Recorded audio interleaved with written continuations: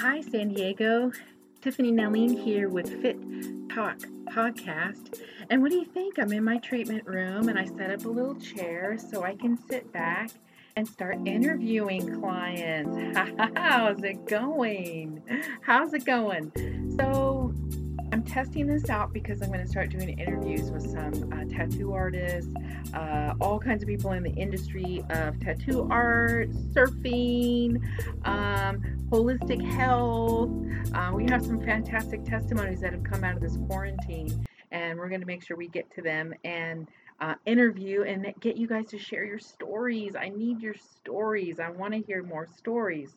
I got a story for you. I've been thinking about all of this rioting, and it's painful, and my heart is just like demanding this justice. But when I stop and reflect on what is this justice that I'm seeking, what's happening is I have to actually start looking inside and going, just what am I seeking? I'm seeking more leadership. Where am I getting the leadership from? And where am I asking the leadership to go? I have two small children and they need to know rich culture. I am of a tri race, African American, Mexican, Latino, and white. And within those cultures, and this is what I want to talk about and try to provoke a thought from you on, is there are different shades of African American. There are different shades of Latino and Mexican. And there are different shades of white. I'm only going to speak from what I can talk about, my people, right? I'm very in touch with my family background, my roots. And so I feel I represent all cultures because I embrace them. And that's African American, Latino, and Anglo. I was a minority young girl who grew up in a pretty much all white, affluent neighborhood in high school. I was privileged.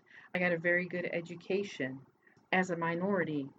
If you put an African American that I went to high school with from Coronado and put them up against an African American high schooler from Alabama, can you tell me if they're going to be the same African American man? If I have a Latino Mexican from San Isidro and they are in the border state of Mexico and San Diego, and we introduce them to Inner Mexico, Guadalajara, are they the same Mexican? How about the white man? If I take someone from here in San Diego, from Santee, and stand them up against a white person from, let's say, Rhode Island, Hamptons, or Alabama, Kentucky, are they going to be the same white person as it might be over in this neighborhood in San Diego? If you could answer yes, you are part of the problem. If you think every African American and every Mexican and Latino person is the same type of cultured person, you are sadly mistaken, and that is part of the problem. I would like to meet every shade of African American and I would like to bring them to the table because the affluent African American young kid who graduated and his shade was dark, but he got all the privilege that he wanted. There is a strife between the inner city African American kid who grew up in Oklahoma, or excuse me, Oakland, on the streets of Oakland, and the upper affluent who grew up in the hills of San Francisco. I'm sorry, they're not the same black child. And most likely they have a riff against each other, and that needs to be addressed. I would like to get the two of them at the table and talk about the hate they have for one another. Everybody has judgments within our own race. I would like to have those conversations come to the table because the mass bigotry and lack of education is coming from not knowing the African American culture to embrace. Who are we actually embracing? What are we as a black woman and as a black man? Who are we and what are we? What are we doing? What are we here to do? And can you bring that to the table so that the same African American man who looks African American just like you out in Alabama can have the same knowledge and have the same opportunity to gain from that knowledge and maybe raise up the racism within the Black community. You can't deny that there's not racism within the Black community. There's different shades of Black. You know that. That's what needs to be addressed. That's really what needs to be addressed. There's different shades of Mexican. I know them. Now, if I were to bring them out, ooh, I would be considered a racist and I would be attacked right now and they would just hang me up. In fact, this is controversial in and of itself because I'm unveiling to you that I am not the same Black woman you are. Not. And does my shade of brown give me any less authenticity of African American because I'm not as dark as you? Does being less dark make me any less culturally rich as you just because you're a shade darker than me as an African American man or woman? Are you any better of an African American because you're darker than me? Let's talk about that. My dad grew up in a culture that he didn't want us to speak Mexican. He was racist against his own kind. He was racist against Mexicans. He thought they were the most ignorant filth. He saw the inner border of Juarez and he saw the border of El Paso and he saw what Mexicans were doing to other Mexicans, cutting each other and doing all kinds of stuff. He saw it all and he couldn't stand Mexicans and insisted that we did not learn because he didn't want us to have an accent and then be boxed. Unfortunately, he was absolutely correct and he did the right thing. He really did. Did I miss out? Oh yeah.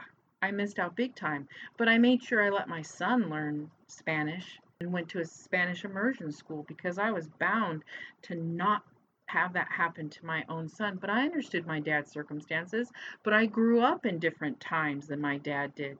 Learning Spanish in the border of San Diego is extremely much an asset. You want to learn Spanish. Whether you're Black, Mexican, or Chinese, if you live in San Diego, you want to learn Spanish. Can we just be honest? Can we please call the spade a spade and not the pink elephant? Stop it with the pink elephant. You are the pink elephant. I am the pink elephant. And I'm a shade of Mexican that other Mexicans may not appreciate. And I'm a shade of Black that other Blacks would not appreciate. I already know. I've experienced it. I've experienced the Mexican that didn't appreciate my shade of Mexican.